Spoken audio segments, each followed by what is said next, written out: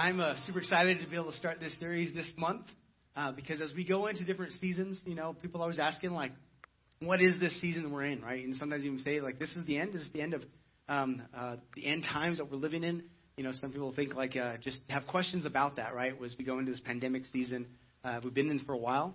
And just as we see the world changing all around us, people are always curious, saying, where exactly are we in this span of time, right? Here's what I love about the Bible, just so you know. So the Bible it's not just a book. It's a book of books that God used many authors to tell one single story. And about a third of all the Scripture is actually prophecy. It's talking about some future occurrence. And it's reliable. Like, so what they said was going to happen, it has happened. And then there's future prophecies about what's going to take place. And so this series, we're going to talk to that. What time is it?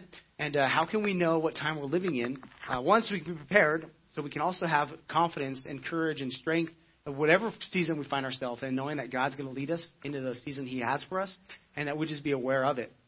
And so I want to just show you the scripture that we're going to use for this whole series. It's going to kind of be the kind of the anchor verse that we'll use.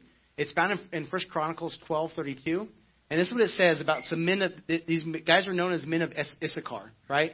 And it said that they understood the times and knew what Israel should do. So there was a group of men who knew and understood the times they were in. And whenever there was questions, they always knew what they should do. They understood the times, and they knew what they should do in those moments. And so this series, really I want to talk about that. If we'll understand the time we're in, we'll be able to understand what to do during this time, during this season. So this series is not to make anybody fearful or scared.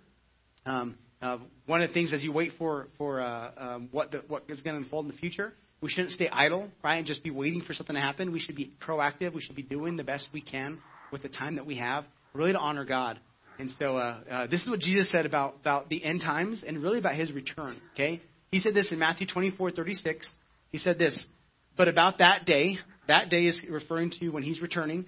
He says, or that day or hour, no one knows, not even the angels in heaven, nor the Son. So He's saying when it comes to the future, when it comes to my return, right, He's saying nobody knows, not even I know. So He's saying, but only the Father. So you can imagine Jesus, who's up in heaven right now, sitting next to the Father. He's our intermediate, right? So he's an intercessor for us.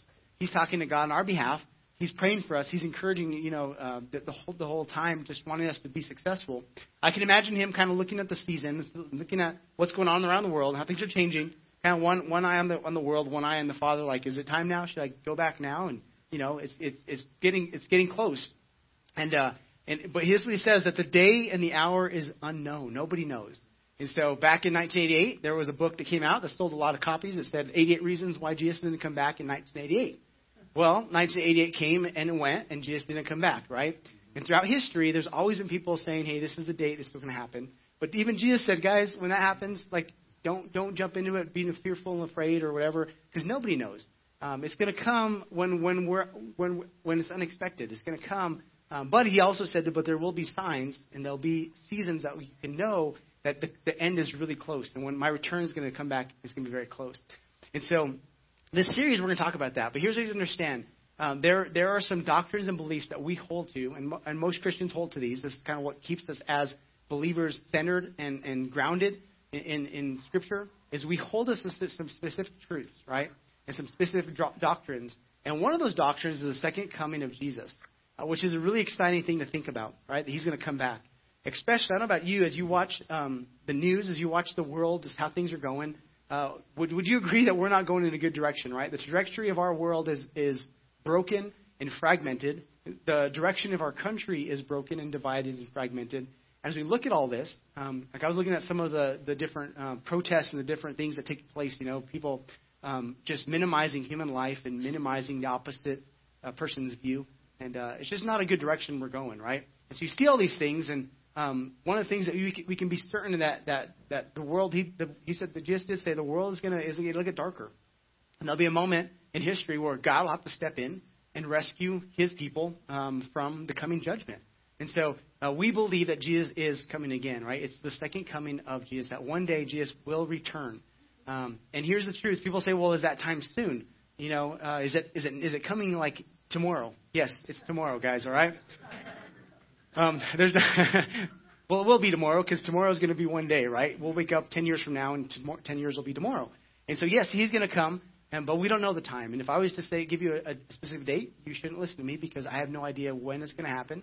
But there are signs. In this whole series, we're going to talk about those. There's a lot of interesting things in scriptures that the Bible points to and says, hey, when you see these things, pay attention because it means that the time is really close and you should be prepared and ready. And so when it comes to the end times, I'm excited about this series because we're going to talk about that. What does this look like? What is it going to be like? And how can we do the best that we can with the time that we have? Because here's what I know. When it comes to life and the end of our life, one day will be our last day on earth. Like one day is going to be your last day. One day will be my last day. And we don't know when, right? It could be today. It could be tomorrow. It could be in 10 years, 20 years. However long God allows us to live, one day will be our last day. And whether he rescues us and takes us, we'll talk about the rapture, what that looks like, or we live our life and it's over, right? We spent it well. But for some, it's going to come sooner than we think. And the whole point of this series is not, like I said, not to drive fear, not to get you fearful at all, but actually to give you confidence and hope in the fact that Jesus made some promises to the people that follow him, and he's going to help them. And so I would just say, let's pay attention, really dig in and study the Bible, study scriptures for yourself to understand what God is speaking to and speaking about, so you can have confidence yourself. All right. In Acts 1:9-11. Jesus, he came after he died on the cross, and he was resurrected on the third day. We celebrate Easter, right? So Resurrection Sunday, he goes back.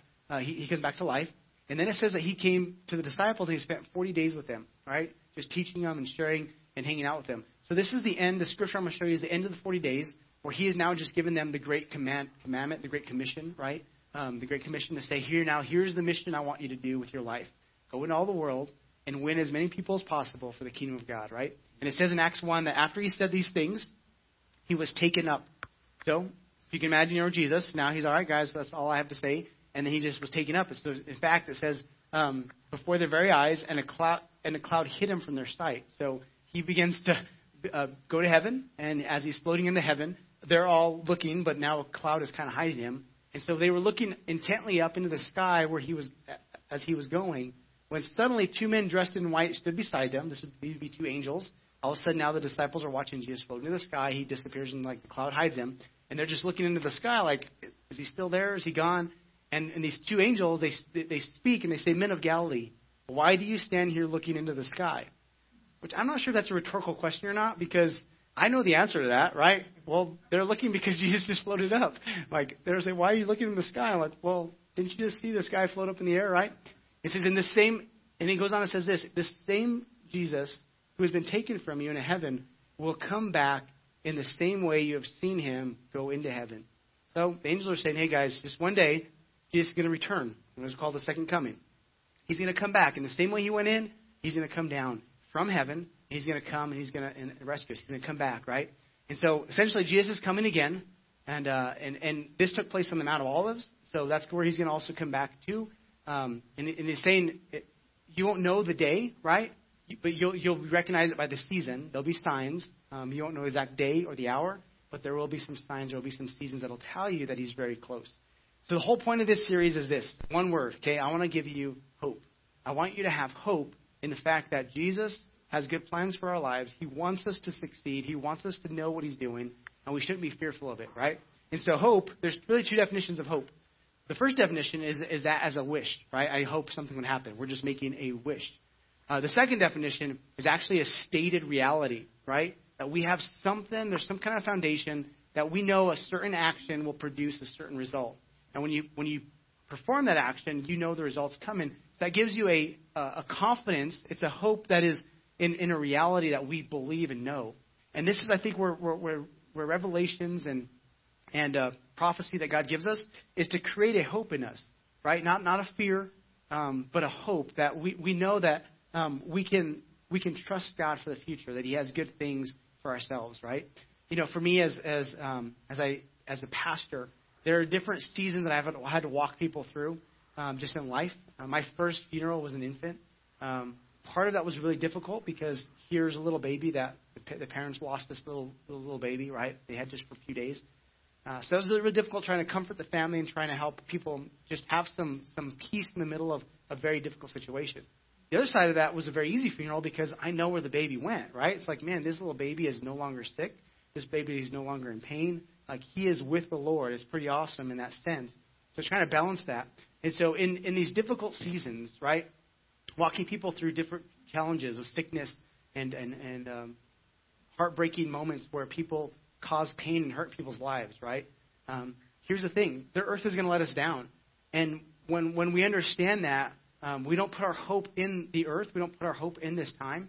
And the reason life is so difficult, I think, for us, especially as Americans, because we have it made really, really well.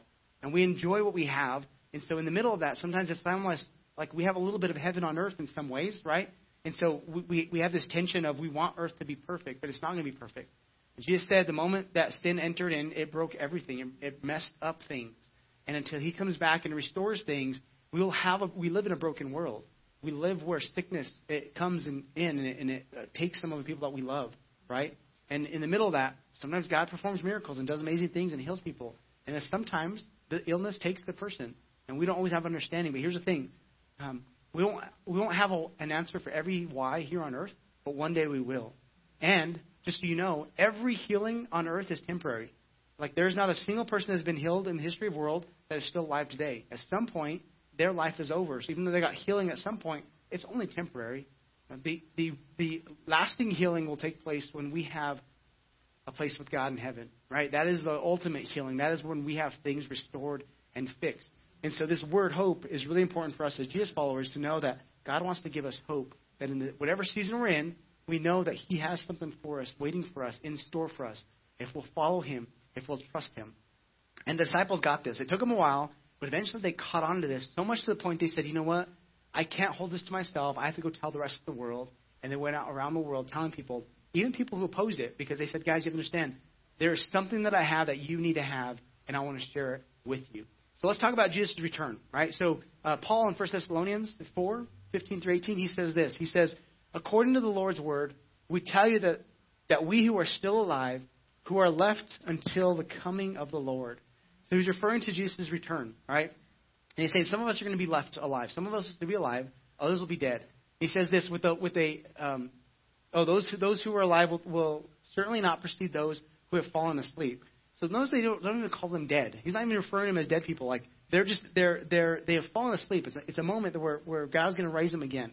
For the Lord himself will come down from heaven. He's going to come down from heaven with a loud command, right? With the voice of the archangel and with the trumpet call of God, and the dead in Christ will rise first. So those believers, those Christians that died before we have, they're going to be raised first, and it's in a quick moment, right? They're going to rise first, and then he goes on and says this: after that, we who are still alive and are left will be caught up together with them in the clouds to meet the Lord in the air. And he says, so we will be with the Lord forever. Therefore, encourage one another with these words. Key word there is encourage, right? So there's different views about the end times, about the return of Christ, the second coming, about the rapture, right? So different Christians hold different views to this, and that's fine. We can. There are some doctrines that are they're essential that require salvation, and that if you step outside of that, you are stepping away from what God has for you. There's other doctrines that we just fully can't really say with 100% this is exactly what's going to happen because we're not God.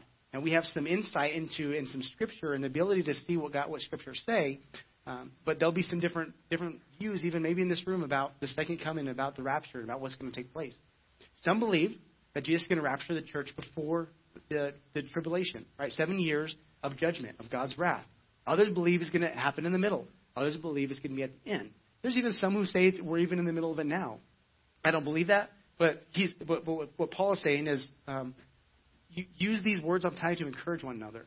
So those that say that we're going to be rescued after the tribulation, I don't see a lot of encouragement, right? So guys, you're going to go through 7 years of hell, and you're most likely going to die. Let's go get it, right? There's not a lot of encouragement in that. But what I think Paul's leading to in Scripture is saying is he's going to take us, this word to rapture, right? It's this idea to snatch quickly, to take something quickly. So if there was a house on fire and I went and grabbed you and pulled you out of the house, that would be to rapture somebody. Harpazo is the word, to snatch them quickly, to take them away from something that's going to happen. And so he's saying this is going to take place. Therefore, encourage one another with these words. So we talk about what time it is. We talk about the second coming. We talk about the rescue and the rapture of the church. He wants to give us hope, right? He wants to give us encouragement to say that Jesus' return should comfort us, not cause us to be fearful, right? Not everything is going to go the way you want it to go, but here's the truth. Heaven is better, and just trust him for it. Let me show you a couple of stats, right? So there's over 300 references in the New Testament towards the end times, towards the end of the world, towards what's going to take place in the end. So over 300 references just in the New Testament what's going to happen in the end. Jesus is trying to prepare us. I believe he's trying to prepare us. He's mentioning these things. Out of the 260 chapters in the New Testament, 216 of them say something about the end times, about what's going to take place. And then out of the 27 books, 23 of them mention something about the end. So if this is taking place just in the New Testament, if you look at the Old Testament, it's pretty much there's some similar things there also. About 30% of all Scripture is pointing towards the future of what's going to take place. So God is trying to give us some insight into what's going to happen to prepare us, to help us have confidence to know that one day this world is going to end, and one day our lives will be over, and one day, someday, Jesus is going to come back. He's going to take his church to heaven for the celebration, for the wedding celebration, right? He's going to rescue. And so Jesus is trying to prepare us. Even his disciples, he's talking to them. You know, the Pharisees asking questions, and his disciples asking questions, and he's pointing towards the future of saying, I'm going to go ahead of you and prepare a place for you. In my Father's house, there'll be many rooms, right? Come, and I'll come back and I'll get you. So he's encouraging them and trying to prepare them for the future. Another passage that Paul talked about in 1 Thessalonians 5, it says this, now, brothers and sisters, about these times and dates, we do not need to write to you. So Paul is saying the same thing, like, we don't know what's going to take place, so we're not going to actually concern ourselves with the times, right, and the dates. But here, let me give you some insight. For you know very well that the day of the Lord, it's always a day, right? It will come like a thief in the night. So the day of the Lord, when he returns, it's going to be surprising, right? Another teaching Jesus says, he says, if you knew a thief was going to come to your house, you'd be prepared for it, right? But he goes on and says, while people are saying peace and safety, and these people are those that aren't believers, right? These would be people just in the world that don't believe in Christ, don't believe in God. They're going to be saying peace and safety, don't worry, nothing's bad's going to happen, calm down, right? Everything you believe is crazy, whatever they're saying, just peace and safety. Destruction will come on them suddenly as labor pains on a pregnant woman. You ever had a baby? Ladies in here, this room, you've had a baby. It comes pretty quickly, right? You don't know when it's going to, you're kind of know it's about to come, but then all of a sudden it's like, ooh, okay, that's a contraction, right? That's what he says. It's going to come suddenly like a lady in that's it. It's going into delivery, right? And so he said, and they will not escape. So these people that say peace and safety, no worries, right? Which life goes on as normal. It's going to come suddenly on them, and they will not escape. But you, brothers and sisters, you are not in darkness. God's not leaving us in the dark. Paul's saying God doesn't leave us in the dark. He wants us to be prepared. He wants us to be ready so that this day should not surprise you like a thief. So we should be prepared. He's saying, as Jesus followers, we should be living in such a way that when he comes back, we're ready. We're living in such a way that we are ready for his return, right? He's preparing us. We're not shocked, but we're prepared. We're not in the dark like the world is, but we are in the light. We understand that God has something for us. Listen to what Jesus said about the last days, right? And when his return. He says in Luke 17, Jesus said to his followers, the time will come when you will wish that you could see the Son of Man for one day, but you will not be able to. They will say to you, he is here or he is there, but do not follow them. So there's going to be a lot of false teachers, a lot of people pointing to where they think people should go in, right? He's saying just don't follow them. When the Son of Man comes, he'll be as lightning that shines from one part of the sky to the other. So lightning's pretty fast, right? It's like a split second. It's just it goes quickly, right? So that day is going to come. It's going to be very quick. But before that, he must suffer many things. And he says, but before I come back, guys, just know I'm going to die on the cross, right? And the people of this day will have nothing to do with him. As it is written, as it was in the time of Noah, so it will be when the Son of Man comes back. We're going to talk a little more about this during this series, what the time of Noah really means, right? And what we can learn from the lesson from Noah.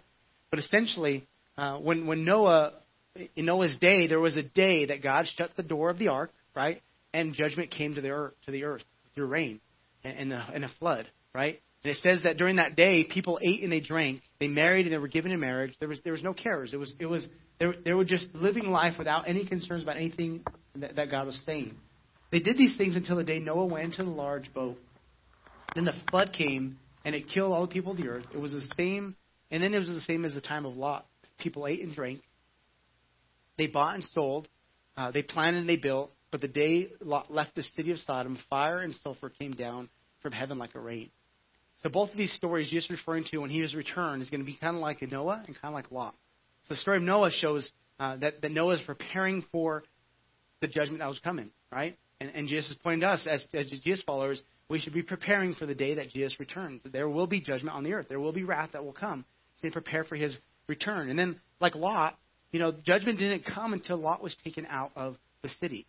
In the same way, our blessed hope, like the Jesus' return, second coming, is he's going to rescue us from the judgment that is coming, just like he rescued Lot.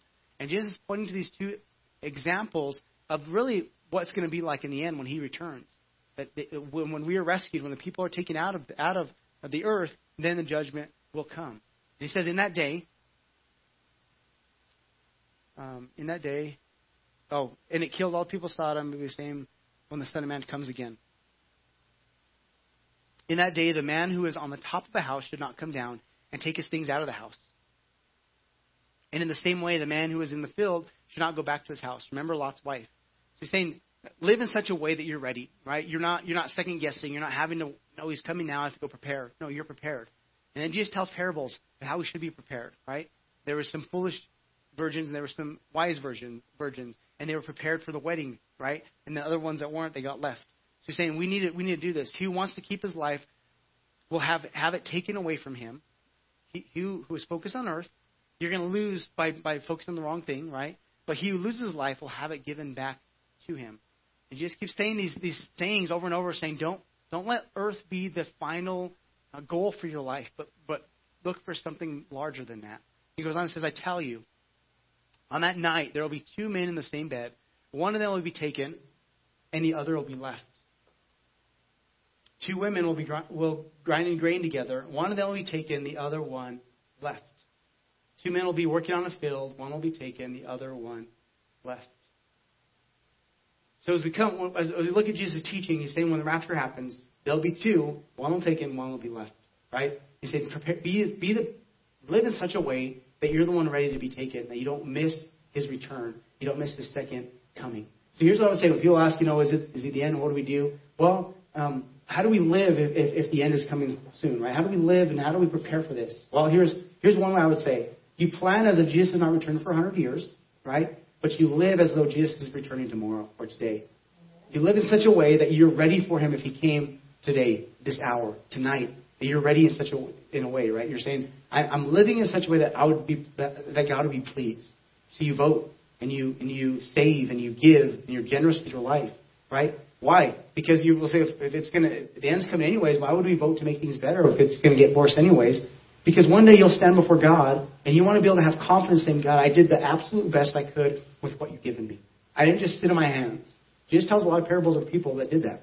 They just kind of kicked back and took it easy, didn't care about others. They missed the point of it all. He said, don't be those kind of people.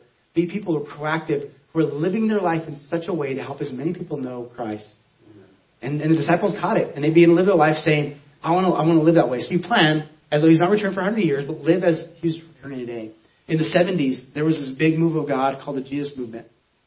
And thousands upon thousands of people came to Christ. And one of the main teachings they taught was the second coming of Jesus, which they should. That's doctrine. But what happened is they didn't plan as he wasn't coming for 100 years. They lived as if they planned if he was coming tomorrow. And so they did is they dropped out of their school. They kind of got out of the social sectors. And there was a lot of leaders who could have been really good politicians and good teachers and good lawyers and all that just said, hey, we're going to just wait for the return of God. And they kind of stepped away and they just kind of lived their life in some communities. And I really believe they missed opportunities to have influence in our world because they stepped away. I don't be that for us, our generation. Let's do the best we can with what we have. It might be soon. I believe it's soon. Let's live in such a way, though, we don't just neglect our responsibilities, neglect the opportunities that are in front of us, but that we live in such a way. See, growing up, I heard all the time, Jesus coming again, Jesus coming again, Jesus coming again. And some people say it's like it happened at this point, right? Then Y2K is coming. It has to be the end of the world. And then the Mayan calendars comes, and it's like this is the end of the world, right? And you hear it over and over and over that you kind of get hard to, like, that's what they said back then. I really don't think it's going to happen. So you live in a way that, okay, it's possible he might not come back for a long time. But I'm going to be living in such a way that I'm ready for him to come. I plan, I save, I do all of the responsible things as a good steward, right? But I'm prepared so that when he comes back. And really I think that's the point of Jesus' teaching of his disciples and Paul and Peter. And even the Old Testament, pointing to the future events that are going to take place. Like when you see these things, get ready because your redemption is close, right? Your time is going to be close. And he's going to come back with a trumpet sound in a twinkling, in a flash, in a moment, right? That flash, that moment is the word is where we get the word atom from. It is like the shortest time that you can possibly imagine, right? It's just a millionth of a second. That's how quick these things will happen. You know, people talk about the rapture like, well, what happens if I'm showering, right, when the rapture comes? Well, I sure hope you're working out because everybody's going to see you. No. It's going to happen so fast, you're going to be changed, right? It's just, we don't even comprehend and understand, I think, time sometimes. It's just going to be done, and God is going to be amazing. It's going to be amazing. But the flip side of that is there's a lot of people that won't be prepared, won't be ready. And like the day of Noah, you know, they mocked and they teased him. But the moment the rain started coming, they were like, whoa, that guy was the smartest guy in the room, right? In the world, actually. Like, he actually listened. And people we know, neighbors, coworkers, families, enemies, whoever, they might be mocking now, but one day they're going to say, man, I wish I would know. I wish somebody had told me. There's good news. God will give opportunities for those that go through tribulation to still have opportunity. But it's going to be really difficult. It'll be a really difficult season. So this series, we'll talk about that. What is that going to look like? But today, the main point is this, all right? My challenge is do whatever it takes to be ready. Do whatever it takes. Go all in. That might mean you have to cut out some things in your life that just keep you away from God's best.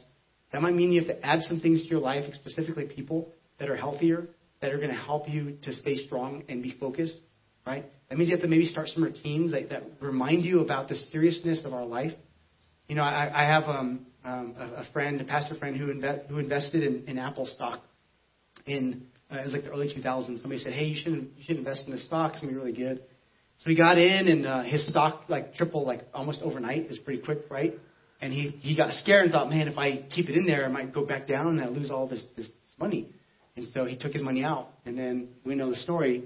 After a few times, it's like it tripled and tripled and quadrupled. And if he left it in, he would have been like a multimillionaire right now. But he pulled it out because he was afraid of that, right? I hear so many people say, if only I would invest in that time. If only I would have taken advantage of that moment. Don't be that person. Take advantage of the moment now. It is now, right? Don't keep overspending. Don't live in such a way that you're out leveraged, right? That you with your time, with your resources. But live in such a way that you've managed your life to say, I'm all in. I'm cutting out things that distract me. I'm putting things in my life that are going to remind me about the importance of this life that I'm in. And then use your life to help as many people as possible. That's what the Grove is about. I mean, this is why we started the church. 96% of our city will not be in a church on a Sunday. Right now, with COVID, it's probably even higher than that. And the truth is, most of those people will never step foot in our church. So what do? We have to go to them. We have to leverage our relationships, right? So I'd even say this, during this election season, be careful. Don't waste your influence unnecessarily, right? Just because you have an opinion, just because you want to state something. No. Leverage your relationships to help people know grace and love. And those that don't agree with you, let them have their own opinion. Let them do what they want to do. Let them vote the way they want to vote. Just love them through it, right? And if we do that, we'll actually set ourselves up to be an example to the world. One of the things I don't see a lot happen during election seasons is Christians giving a good example, right? We need to be more loving and to those that don't agree with us, and don't repeat what they do to us, right? That we just say, man, I'm going to love you. You're free to have your opinion. You're free to do what you want. And that's the gift of free will. God gave us all. So you can live however you want to live. And part of even this series we'll talk about is immorality as it goes up. That is an indication that the end is close.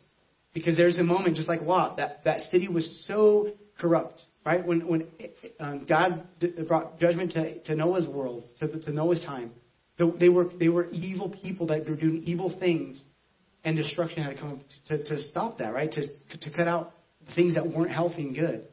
And the same thing is true for ours. There'll be a tipping point where the world is so bad, God has to step in and intervene. I look at some of the things that take place around the world, and in the U.S., we're blessed for the most part because we don't have as much of that. But there's some countries, people get slaughtered on a daily basis. because of what they believe or don't believe. There's the sex trafficking is skyrocketing, right? Of kids that are being taken into slavery as sex slaves. That is horrible. We should do our part to rescue, and we should do our part to stop. But at some point, there's going to be a tipping point where God says, that's enough. Like, you guys are so immoral and so corrupt and so evil. If I don't step in now, everything's going to be wiped out. Everything's going to be destroyed. You're going to ruin everything. And it's because of grace. And Peter says God is being patient so that more people can know Him. So as a church, our heart, our drive is saying, can we help those? Our whole strategy on Sundays is saying, can we help those that don't know God? Let's help them to know God. All right, so do whatever it takes to be ready to go all in. Go all in. Introduce things, cut out relationships that aren't good, cut out habits that aren't good, and then begin introducing. God, help me to live in such a way that I am ready for you. I believe that we could be like the disciples in their time, that we can make an impact in our world if we'll use our time wisely. Our time is limited. Let's join together and say, let's leverage what we have to be able to help as many people as possible, not miss God's second coming, not miss what He has for us, even in the middle of that. So, plan and live responsibly, like He's not coming for 100 years, but live in such a way that you're prepared. If He comes back today, you're ready to go. You're ready to celebrate. All right? Some of you in this room, maybe you're in the place where, as I talk, I think the people that might have a little more fear is those that won't be ready. They're like, I'm not ready for that. Like, I'm just living my own life, and if He came back, I wouldn't go. Like, if I asked you the question, if He came back tonight, would you be a part of that? And you'd be like, I don't know. Well, I don't know is probably a no, honestly. Because that means you're not living in a way that's pleasing God, living in a way that says you're prepared for His return. So now, please don't misunderstand me. It is not our works that save us. We don't do things so we earn God's salvation. It's grace and only grace.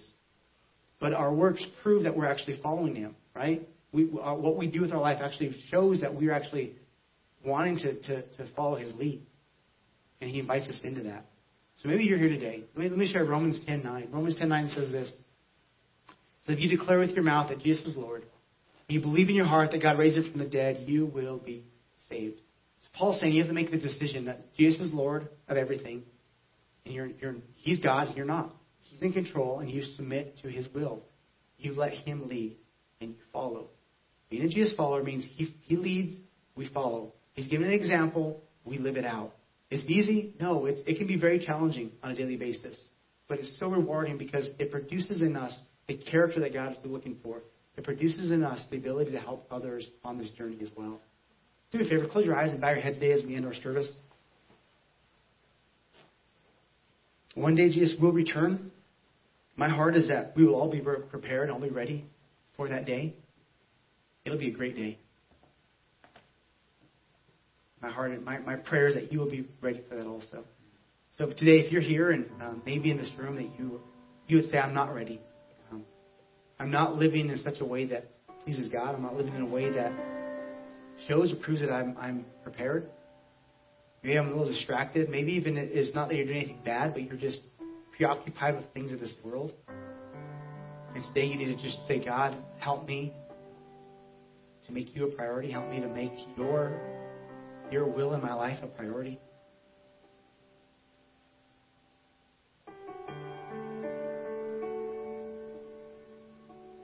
Today I'm not going to lead you into prayer, but in your own words, would you just tell God, God, forgive me. And I'm sorry for being distracted. I'm sorry for letting the things of this world become more important than things of you, the things of the kingdom of heaven. God, today we want our lives to count. Someday soon will be the last day for some of us. Someday soon will be the last day for all of us. Whenever that comes, God, we want to be prepared and ready. So we're caught up to meet those who are before us that are dead in the sky with you. And as you rapture and rescue your church, Father God, from the coming wrath, that we would be prepared and excited for that, looking forward to it. Help us live in such a way that pleases you, that helps others. God, that we be prepared. God, we would not be fearful or scared. We would not be idle, but we would be proactive in our approach and our work. So today, Father God, we just ask that you search our hearts. Show us things in us that need to be changed. Show us perspectives that get us off track. Give us a passion, Father God, to help others know you. Give us the ability and resources, and skills, and the gifts, Father God, to be in this community, in this body, to be able to make a difference in our city and our world. We love you, God. We bless you.